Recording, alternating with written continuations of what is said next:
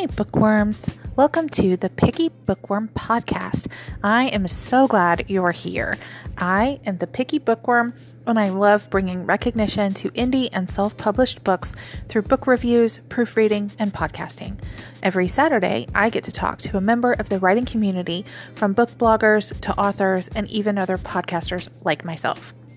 I'll include a link to my website where you can leave a comment with your thoughts on the show or questions for the author that I may not have gotten to.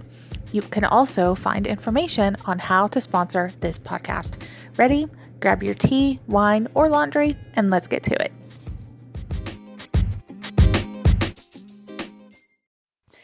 Today's episode is sponsored by Papillon du Père Publishing. Papillon du Père Publishing is a niche publishing label that works with authors of commercial and literary fiction, both established and new.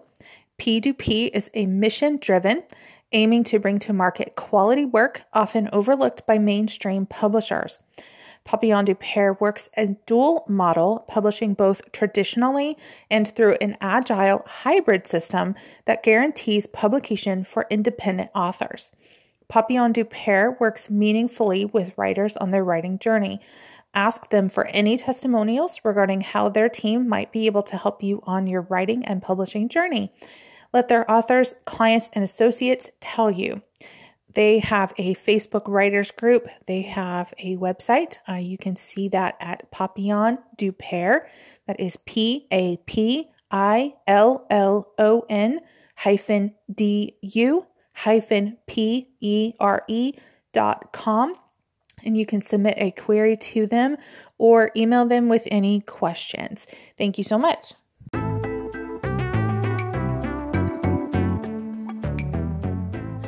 This episode is sponsored by Caroline Fleur.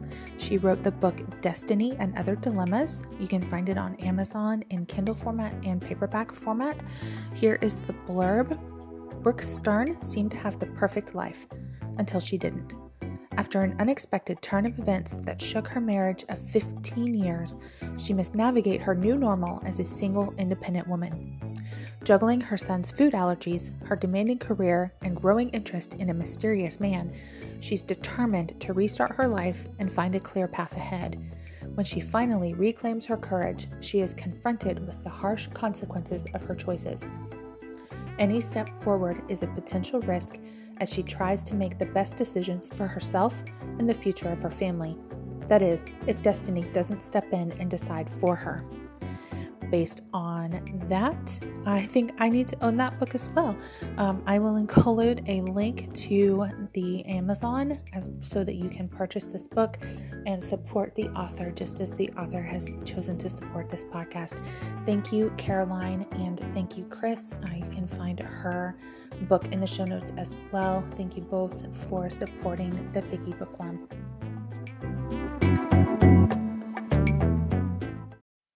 Hey everybody, I am here with Tegon Maus, an author that I know from Twitter, and we are going to talk about his book and some other books and lots of other stuff. So let's get started. Hello, Tegon. Hi. How are you today? Physically well, mentally up, financially insecure, socially acceptable, and a lot of fun at parties. Okay. How is the weather out where you are? I think you said you're in California? I'm in Southern California, and today is a beautiful, beautiful cloudy day. Oh. And we have the anticipation of rain tomorrow. Okay. And so I'm looking forward to it. It hasn't rained in quite a while, and so my plants and my animals and everybody is very happy about the prospect of rain. Yeah, rain in California just seems it seems just weird because you never hardly ever hear about rain in California. It's just always everybody's talking about the drought in California. So yeah, a drought. Yeah, I like it. I live in a semi-remote area, and I'm sort of not quite in the foothills, but almost in the foothills, and it snows when it rains. It snows in the mountains right above my house at the virtually at the top of the street, and so the snow comes down to about 3 houses of my house and stops. Oh, wow. And it's always nice to have it rain. I look forward to the snow. It's perfect for me. I like to see it. It's very pretty.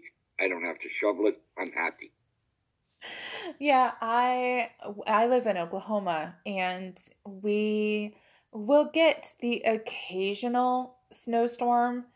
Um, we actually had a few years ago, I don't remember, probably close, I want to say close to 9 or 10 years ago, we had what we called Ice Mageddon.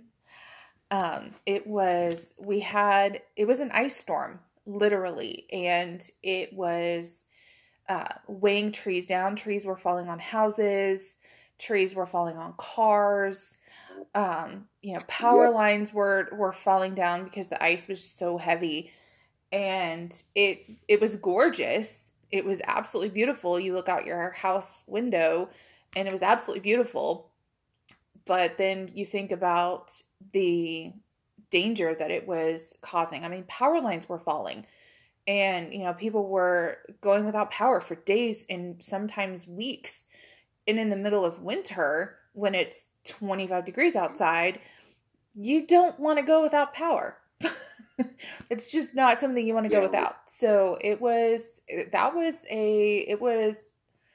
I want to say, close to 3 weeks before the ice finally completely melted. And that was a tough year. That was weird. But anyway, let's get.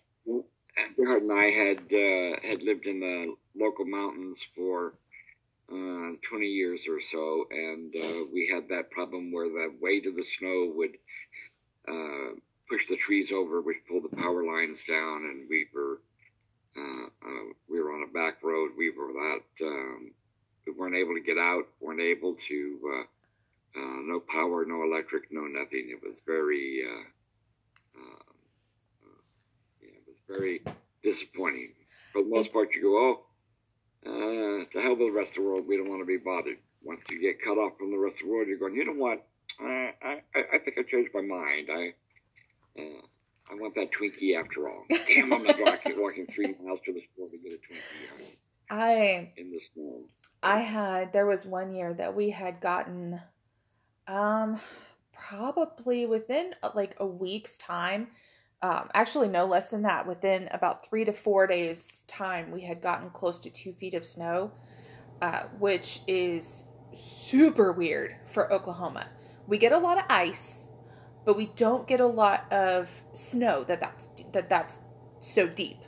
Usually it'll snow, and then the next day it'll be like 60 degrees, and so all the snow will melt off.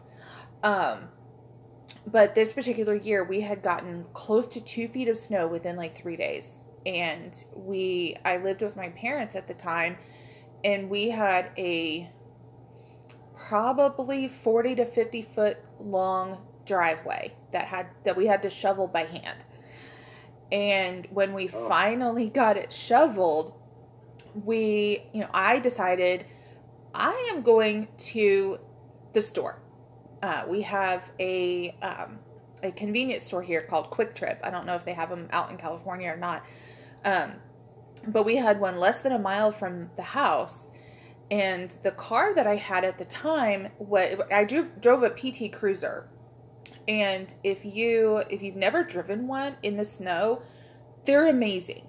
They're absolutely incredible in the snow because the front end is real narrow, but then it widens out to where the back end has a really wide base. And so the way that the car is set up, it's really, really, really steady on the ice and on the snow. It's amazing in that type of weather. And I had one at the time, and I'm like, I'm going to the store. I have been stuck in this house for 3 days. I have to go somewhere. So I made the mistake of posting on Facebook just jokingly, I'm like, hey, I'm going to the store. Anybody need anything? And I had so many people commenting saying, it's too hard to drive in this, blah, blah, blah, blah. Be careful and, don't go anywhere. Stay inside where it's safe. And I'm like, I'm going less than a mile from my house. I think I'll be okay. And so I drove, to a Quick Trip, got my snacks or whatever it was that I wanted, and came back to the house. And I think I was gone maybe 30 minutes. Like, it wasn't even that much, but just that tiny little trip outside of my house was so amazing for the stir-crazy cabin fever that I had from being stuck in the house.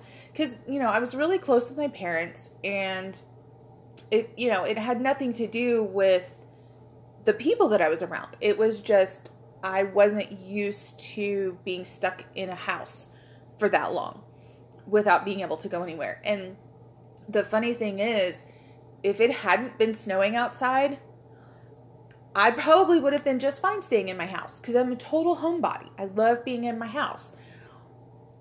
It was just the fact that I couldn't go anywhere that made me suddenly want to leave. Which is... Yep, I agree. So, okay. I agree. Yeah. So, I don't miss shoveling snow. Oh, shoveling snow is horrible. It's, horrible. Okay, so let's talk about your book. You are an author, correct? I think I saw that on your Twitter bio. I have seven books. Woohoo! And I'm published by Art Publishing, and I write in a variety of genre. Nice. Okay, so let's talk about your most recent book. Is it part of a series? Is it a standalone? Tell us a little bit about it. Yes, the last one I had out is called Black Moon, and it's the second book in my Littlefield series. And Tucker Littlefield is in his late 50s, and I know that's kind of old for a hero, but he doesn't want to be a hero. He's a liar, a cheat, a thief, and finds himself in a variety of situations where he has no choice, and he always makes the right choice, fortunately, and it gets him into even more trouble. And so Black Moon is the second part of it. The first one, he is coerced, blackmailed into... the king is having a birthday party for the queen, and the party is crashed. The king's niece is kidnapped, and the governess for her blackmails Tucker into going and looking for her, and he is teamed up with Anon, who is a Jonda. He's a giant, and the two go looking for him. As it turns out, they run into a good deal of trouble before they find her. And in Black Moon, 2 years have gone by, and Anon was captured and presumed killed in the first book. The leader of the Norha, who had him, who had taken the king's niece, kept him alive and tortured him and tormented him and that type of stuff. Book 2 is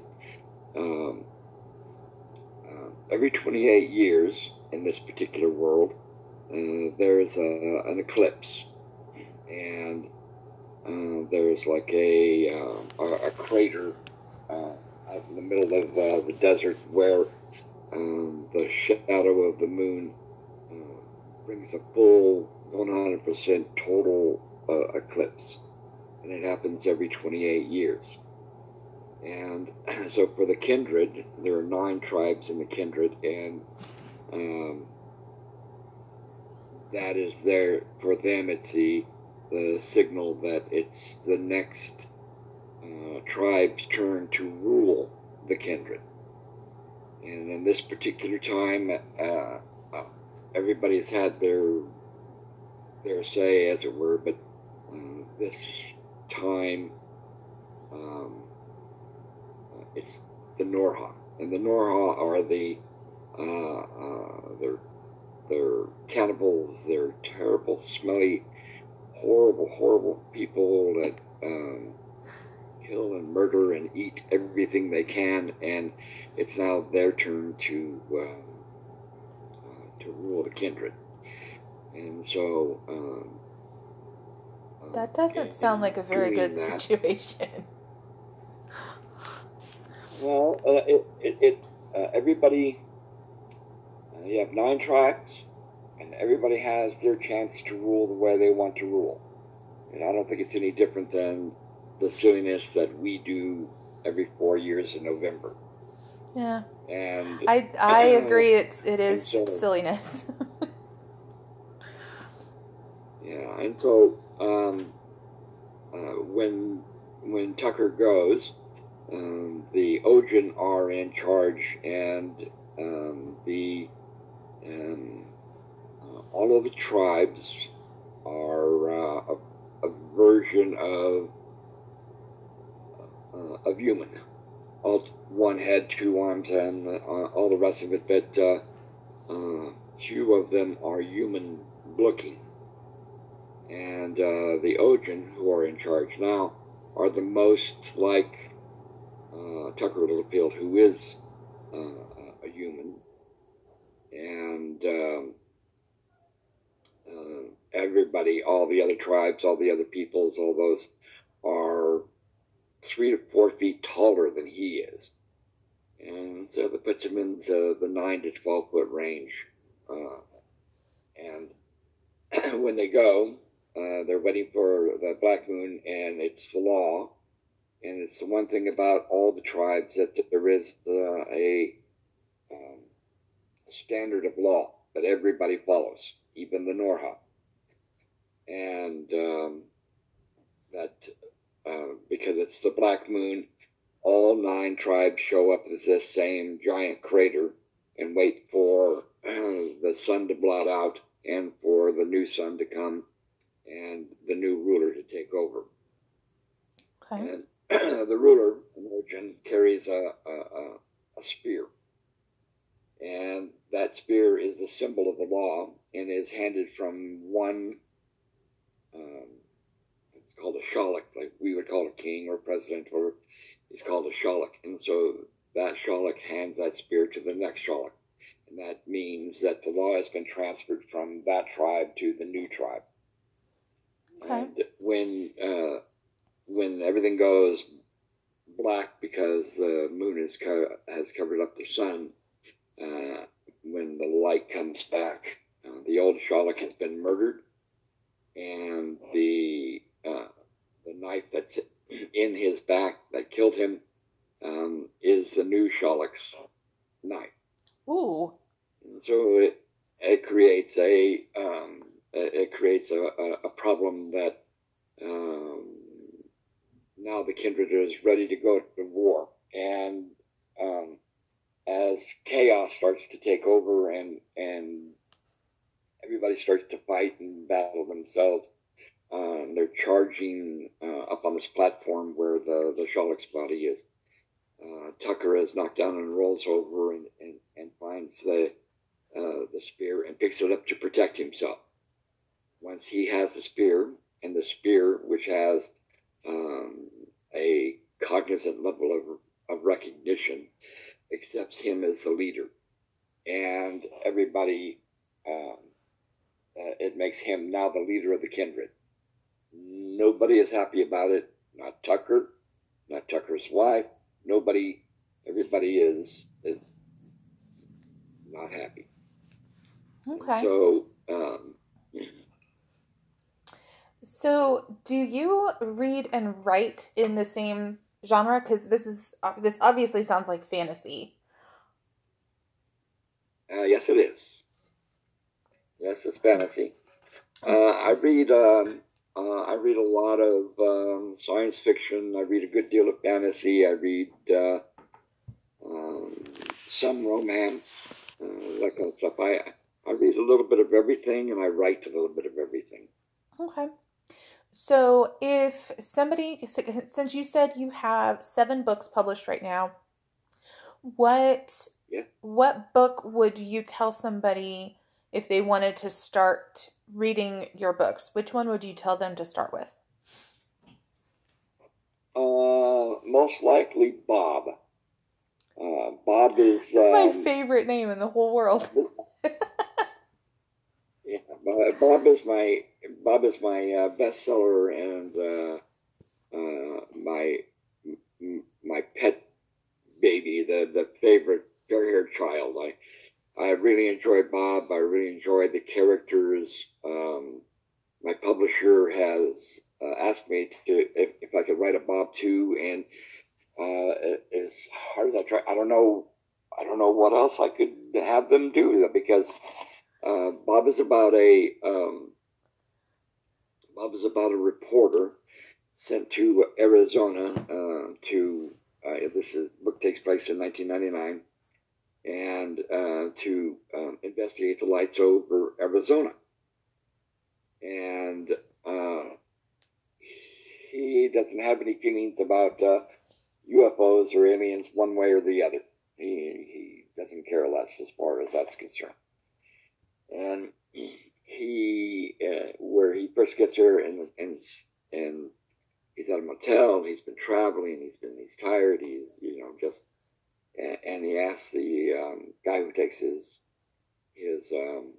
luggage to his room, I need a car tomorrow. I got an interview. He's going to go see a professor who has proof about UFOs. And the guy sets him up with Bob. And Bob is large, overly large. Um, think of him like a football player, and he's Russian. Oh, gotta love the Russians, man. And so when he asked him, he goes, how did you get, his name was Petrov? He goes, how did you get from that Russian name to Bob? And he says, well, I'm an American. I'm an American now. So Bob is an American name. I'm an American, Bob. And Bob, everybody needs a Bob. And so Bob is a little on the nefarious side. He wants to get paid for everything. I have a scene in it where they're trying to break into this Professor Thorpe, who has undeniable proof there were aliens and that kind of stuff. But he hasn't given it to them yet. So Peter, the newspaper guy, has told Bob, I'd like to get in and see this because there's something happening. Something was happening in the basement. So while they were at his compound, there was a door in the hallway that opened up, and somebody was watching them. And so he brings Fred. And Fred is a small, very demure black guy that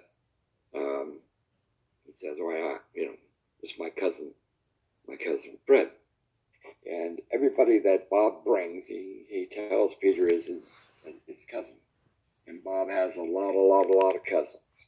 And they're negotiating to what's it gonna cost me to break in. I just want to look around.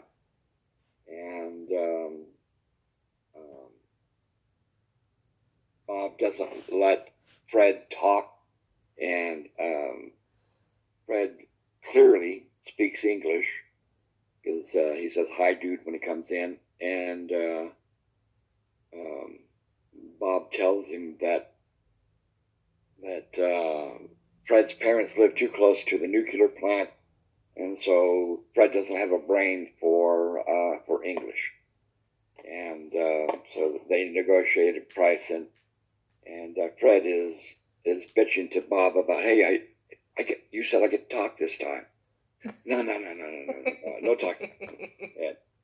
And Peter can hear this and hears that he's speaking English, and so Bob tells him $400, and he tries to. He goes, no, I'll give you 200. Oh, no. Fred's very unhappy. You're taking the food from his mouth, and it's not in Fred's mouth yet. 200, and they argue back and forth, and Bob at every turn is weaseling money from Peter and from other people, whichever way that he can. Bob is a larger than life character. He's very funny without meaning to. He's because of how he sees the world and how he does things. Like he's in a hotel, and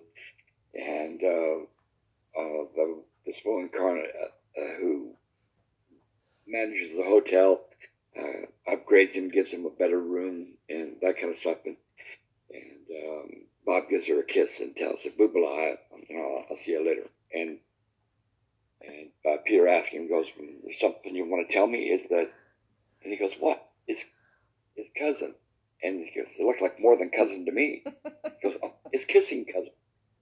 And it's the kind of guy that he is. And it's the book is, in my opinion, very funny.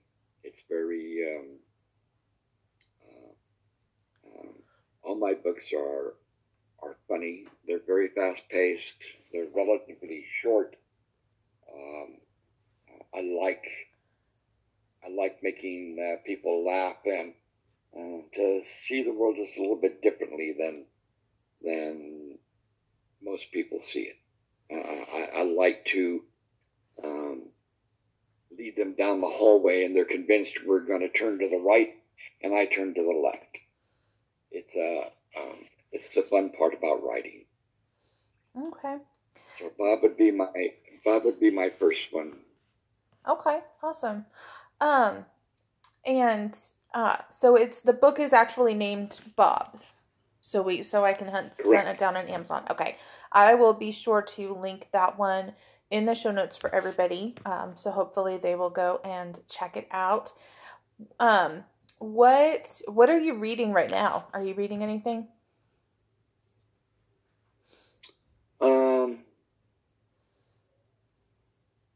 There isn't anything particularly.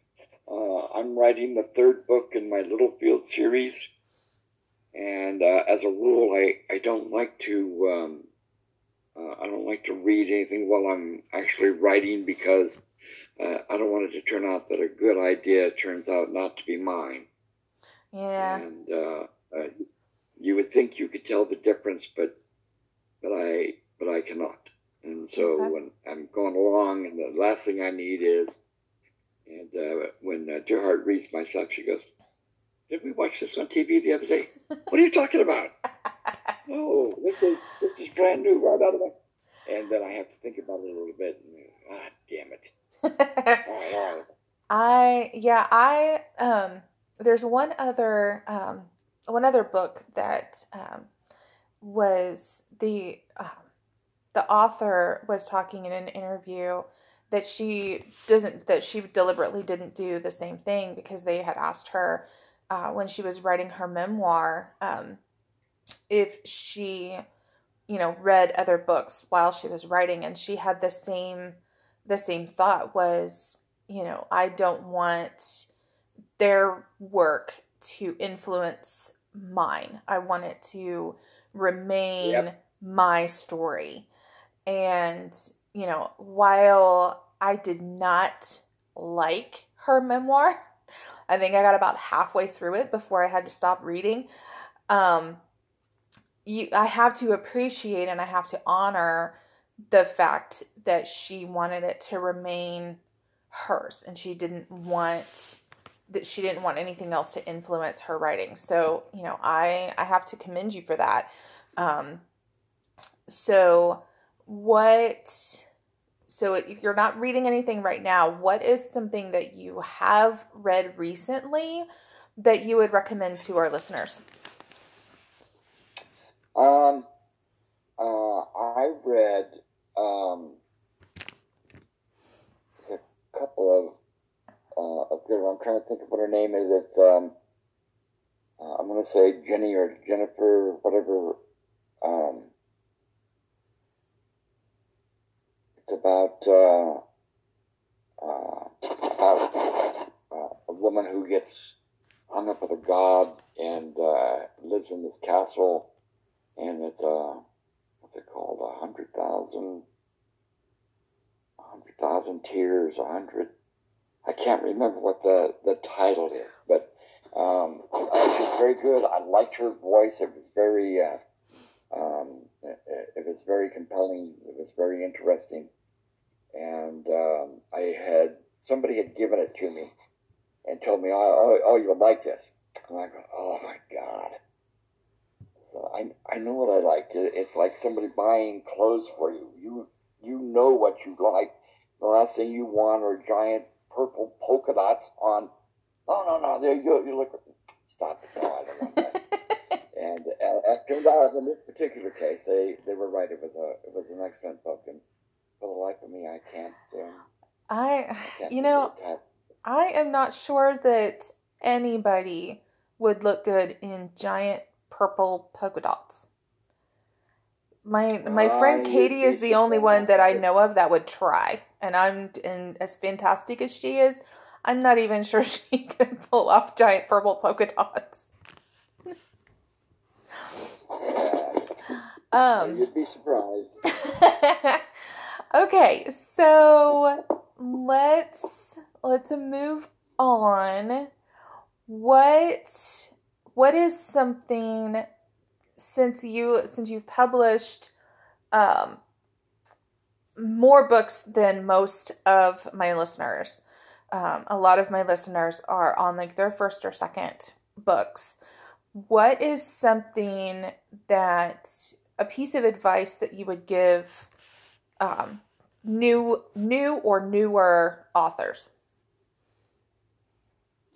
Well, that's a tough one. I don't know. I really don't, because not everything works the same for everybody. You know what I mean?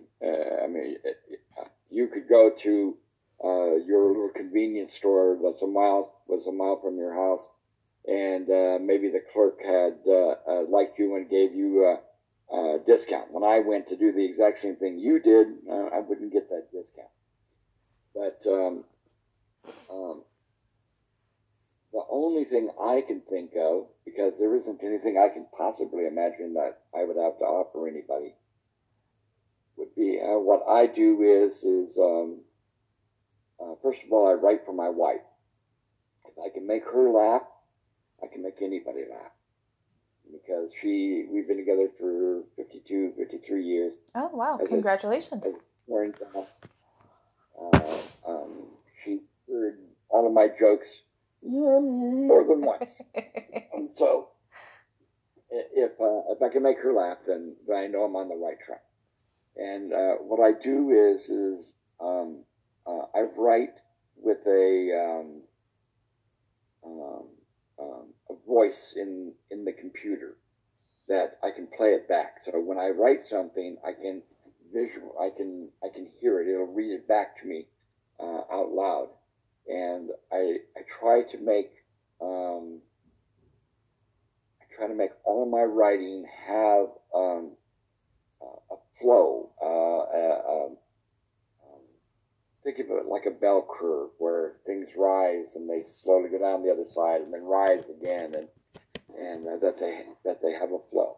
And I always try to have a level of conclusion at the end of every chapter before we get into the next one. and doing that makes it that would be the only thing that I would suggest, because if you read it back, the problem with writing is if you read what you wrote, your brain inserts everything for you that you wrote. Yeah. If you hear it, you'll find out that you left words out. But when you read it, no, that word is out. I'm telling you. No, but it isn't. You forgot to put in her. No, I was talking about her. Of course, it's there. Yeah. No, it's not. And hearing it out loud, it allows you to hear that flow, that undulation of storyline, and how it moves along. And if it's choppy, and when you're hearing it and the reading is going, I don't really, you know what I mean? It makes it more. You're going, holy crap, I'm terrible. And having it read back to you is, I think, the best way to do it. And if you're going to write, and it's a self editing kind of a thing that it sounds brilliant in your head, but when you hear it out loud, you go, oh, I shouldn't have said that. Yeah, I think a lot of that is why I have a job as a proofreader. Because, you know, when authors when they're writing, they can even hear it out loud and still miss things. And so it's, you know, it's always important to have that extra set of eyes or that extra set of ears on your work. And, you know, and I think that, you know, a book can make sense to the author and they're reading, and, you know, you can have two people in one paragraph or two people in a scene and they're talking, and you go from one paragraph to another and it's still saying he spoke, but it's a different he than it was in the previous paragraph. The author knows, the author knows who was talking. But a proofreader or a beta reader or an editor is going through and they're like, okay, I have to go back 3 paragraphs to realize that this person is different than this person over here. And so it's, you know, being able to find those subtle differences, even when you're editing yourself, you know, even when you are self-published and you're unable to afford an editor or a proofreader, it's, you know, it's super important to make sure that, you know, especially when you have 2 different characters in the same scene or in the same paragraph, clarifying who is speaking. And, you know, and I think that using that read back feature, I think that's a word feature, using that is super helpful in figuring out those subtle differences. And, you know, my sophomore English teacher, when I was in high school, she, you know, would tell us, you know, when we were writing a paper, she would tell us, read it out loud to yourself. You know, if we were writing a book report, if we were writing an essay on a book, if we were, you know, anything, she would tell us, read it out loud, because you will find errors that way, you know. And she said, and even reading it out loud backwards, you will find those errors and those differences. And, you know, and it helps so much to hear something out loud. You know, and I think that my, you know, even my first chapter Friday that I do here on the podcast, you know, I think is helpful to the authors, because then they can actually hear what's going on in their story. And if there's anything that they think that they could go back and change or go back and enhance in some way, you know, just hearing that out loud, is super helpful for them, you know. Yes, I think so, very much so. And I definitely, I personally, I cannot, I can't edit. I can't spell my way out of a wet paper bag. None, none of that. I cannot. As much as the many different things that I can do, that is a skill. Whatever it takes, I'll get the money. Trust me, I'll have somebody edit it because, fortunately, my publisher does that, and they pay for someone to do that, and then they send it to me, and it comes back, and all the pages are red. I go, huh. Okay, I missed one or two things, and so the Tegon Publishing is great. They let me run around willy nilly, and with as many books as I'd like to be able to write, and when I have that time, and they do the covers, they do the editing, they do all that stuff, and when you're writing, you're going, brilliant, brilliant, brilliant. This is my best ever. And then I get it back, and I see all the red marks. I go, okay, maybe it wasn't as brilliant as I thought. It was, well, and maybe it was. It just needed a couple little tweaks. Yeah, well, that's exactly how I see it. They need a couple little tweaks. That's one thing that, anybody who has listened to this podcast for longer than 5 seconds knows just how much I love and adore and appreciate the indie book community and the self-published book community, because there's those spelling issues, and there's those grammar issues, and all of those things that come with not necessarily having or being able to afford, especially if you're self-published, not being able to afford that editor or that proofreader. But the stories are incredible, and they're so unique, and and they're told not necessarily because the author is looking to become famous. I know that's the dream for a lot of authors, is, they would love to be as well known as Stephen King. I mean, I that's probably the dream for 97% of them. But for a lot of them, that won't ever happen. Not because their stories aren't good, but because the major publishers, they tend to pigeonhole authors, and certain authors are only marketable in certain genres. Danielle Steele she writes love stories, she writes romance books.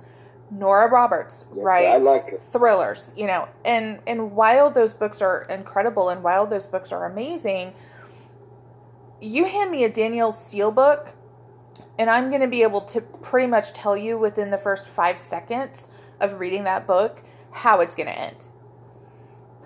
I own 2 Danielle Steele books, and they are the only 2 that I will ever read ever again, because because yes, she's marketable as a romance author, and she's marketable as a love story author, but there's no way her publisher would ever let her come out with a fantasy book, because she's not a fantasy author. She is a love story author. She is a romance author. Stephen King is a supernatural thriller author. And so the major publishers, they tend to pigeonhole these authors, and self-published and indie authors, they don't want to or shouldn't have to pigeonhole themselves into one specific genre. And I think that's wonderful. I think that an author should be able to write whatever story they want to, whether it's marketable for them or not. And, so this podcast and my blog and everything is designed specifically to bring recognition to these amazing authors who probably won't ever find a spot with the major publishers, if that makes sense. Well, the problem is that um, the problem is really with the reader, not so much with the publishers. The publishers are their job is to make money for their authors and for that kind of stuff, and the people who read, let's say that they've got $5. Well, a lot of ebooks, my publisher on a regular basis, if you're trying to advertise and find new readers and that kind of stuff, will lower the price to 99 cents. And so that reader could get 4 of my books or 5 of my books and be and have for that $5 when the company has sales and that kind of stuff. But what they do is they buy someone they know. And because Stephen King writes what he writes and Daniel Seal writes what she writes, they know in advance they're going to enjoy that story, and that's what they're looking for. And so their money is guaranteed. It's like going to a fusion restaurant. No, I only go to IHOP. I'm only interested in pancakes. I'm not interested in fusion. Well, fusion has pancakes, and they have some other stuff that they put with it to make it more interesting. But people want to spend their money and get value for their money. Right. And if you're unknown, like I am, and like almost everybody is unknown, they don't want to. They'll throw $6, $7 away at Starbucks rather than spending 99 cents on you to find out what kind of an author you are. Right. Because they're going to get that level of enjoyment. They spent their $5. This is what I got for it. If it's worth it. Because they don't know you, they haven't read you, they don't know enough about you to be able to make that leap. They're afraid of spending that money. Yeah. And so that's what happens. If people were more adventurous, more more adventurous, more interested in finding something new. Like for me, all my books are quirky. I'm not a romance writer. Even though I write in a variety of different genres, there's always a little touch of romance. There's always a little touch of mystery. There's always a little touch of murder and mayhem. And it's the way that I see life. It isn't life isn't all one thing. So when I write, I put everything in it that I can to make it as believable as possible. But all of my writing is very quirky. All of my characters are. Think of the Secret Life of Walter Mitty, and that type of thing. Those are the type of characters that I write. It's the type of writing that I enjoy. I don't want. I don't want to know what the news is. I don't want to know that people are killing each other. I don't want to know that trains and planes and automobiles are crashing, and I want the world to be all butterflies, strawberries, and unicorns, and quirky ones. And so if somebody picks up one of my books, I want them to be, I want them to use it to escape that everyday grind, that thing that everybody, every radio plays, every television plays, everything is murder and mayhem, and the world's coming to an end. And it's been doing it for the last 4.5 billion years, and somehow or another we're still here. I don't want that. I don't want that. I want people to see my name and know they're going to have a good time, that they're going to laugh, in that it's they're looking for something out of the ordinary. That they're looking for quirky characters. They're not looking for that that James Bond, that the straight laced can do anything and everything. All of my characters are flawed. Trust you, me, very flawed. And but they're funny. They're not trying to be funny, but I like to expose the things that people. I have a book called My Grandfather's Pants, and the hero of the story, Jack Laskin, is compelled by his mom to wear these pants, and because they're from his grandfather and his dad wore them, his grandfather wore them, and he should wear them.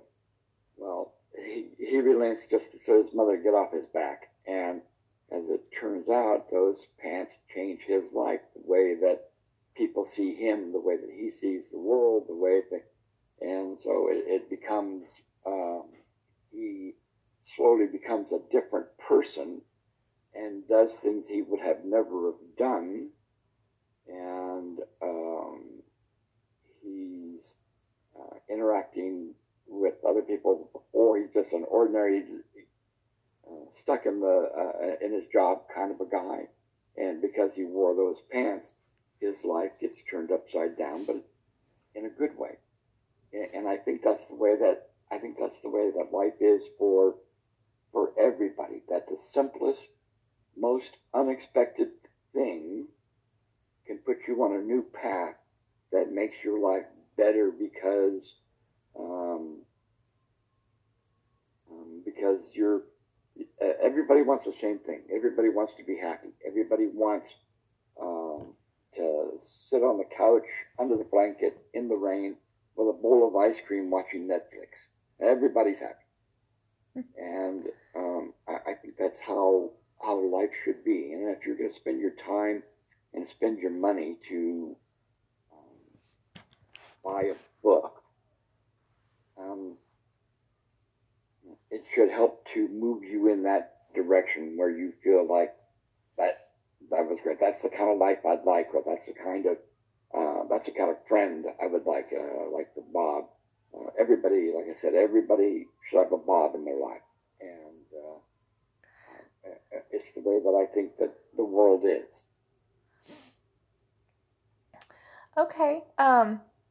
So we have about 10 minutes left. List real quick for us the 7 books that you have published right now. And then if you could, well, actually, no, we'll do it. If you would message me as well the names of those books so that I can put them in the show notes to give people an opportunity to go and see if they want to support you and buy one of your books. I definitely think I need to check Bob out. Bob is probably my favorite name in the entire world. It has been since high school. I actually knew a Bob in high school, and he was just a super interesting human being. He was incredibly smart and could talk himself out of just about anything. I mean, he loved to debate, and he loved to discuss things, and he was just an incredibly super human being. And so because of that, I've just always really liked the name Bob. So whenever there's a Bob in a movie, or whenever there's a Bob in a book, I automatically just kind of gravitate towards that.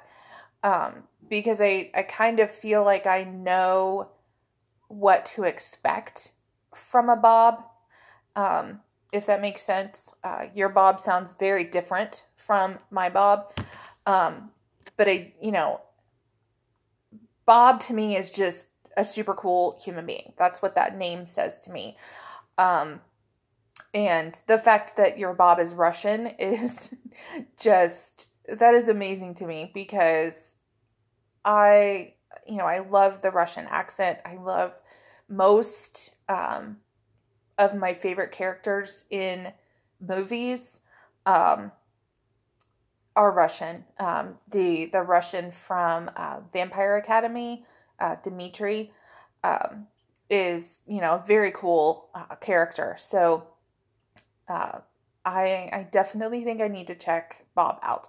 But yeah, real quick for us, go ahead and list the 7 books that you have out right now. I have Bob, and then I have the Eve Project, which is a series. And the first of that one is Machines of the Little People. The second is The Wishing Stone. And then my Tucker Littlefield series. The first is The Gift, and which is the Chronicles of Tucker Littlefield, and the second one in that one is Black Moon. Then I have My Grandfather's Pants, and then I have Service Before Self. Okay. So if you will message those to me on Twitter, I will be sure to link to those in the show notes for everybody. I definitely encourage you all to head over to Amazon or wherever you buy your books and see if you can find any of these and support this super cool human being. Your books seem like they offer an escape in a different way than just a regular, well, I hesitate to say that. Your typical fantasy. Your books don't seem like they are typical fantasy. So they offer an escape in a different way. And I think that is super cool. Nice of you to say. Read Bob and then let me know what you think. And I'd be interested in knowing how you felt about it. Okay, definitely. Okay, so we've got about 5 minutes left. Do you have any last words for our listeners? I can't imagine what it would be. I appreciate your taking the time to talk with me and let me ramble on for the last hour or so.